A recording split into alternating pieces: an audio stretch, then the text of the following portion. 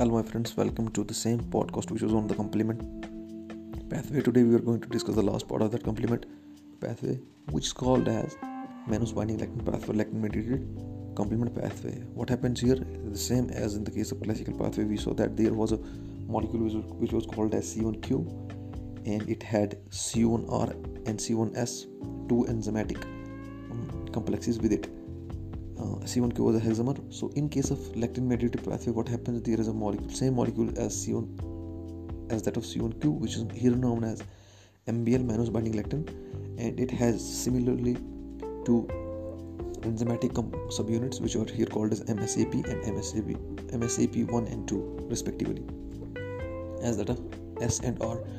So what happens when a pathogen containing because every organism has those sugars on the surface. It is also called as glycocode, but it's a topic for another day. And so that when appropriate lectin, mannose binding lectin, because the pathogens, mostly bacteria, have mannose as a last sugar on the oligosaccharide. So mannose is recognized by this, and it will initiate the complement pathway, which will eventually, same as that of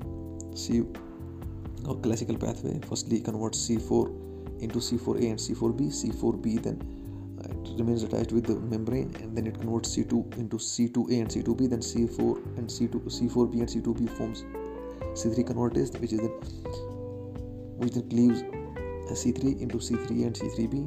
Then C3b attaches to it. It forms C5 convertase. That is all about the mannose binding lectin pathway. Have a good day. Thank you so much.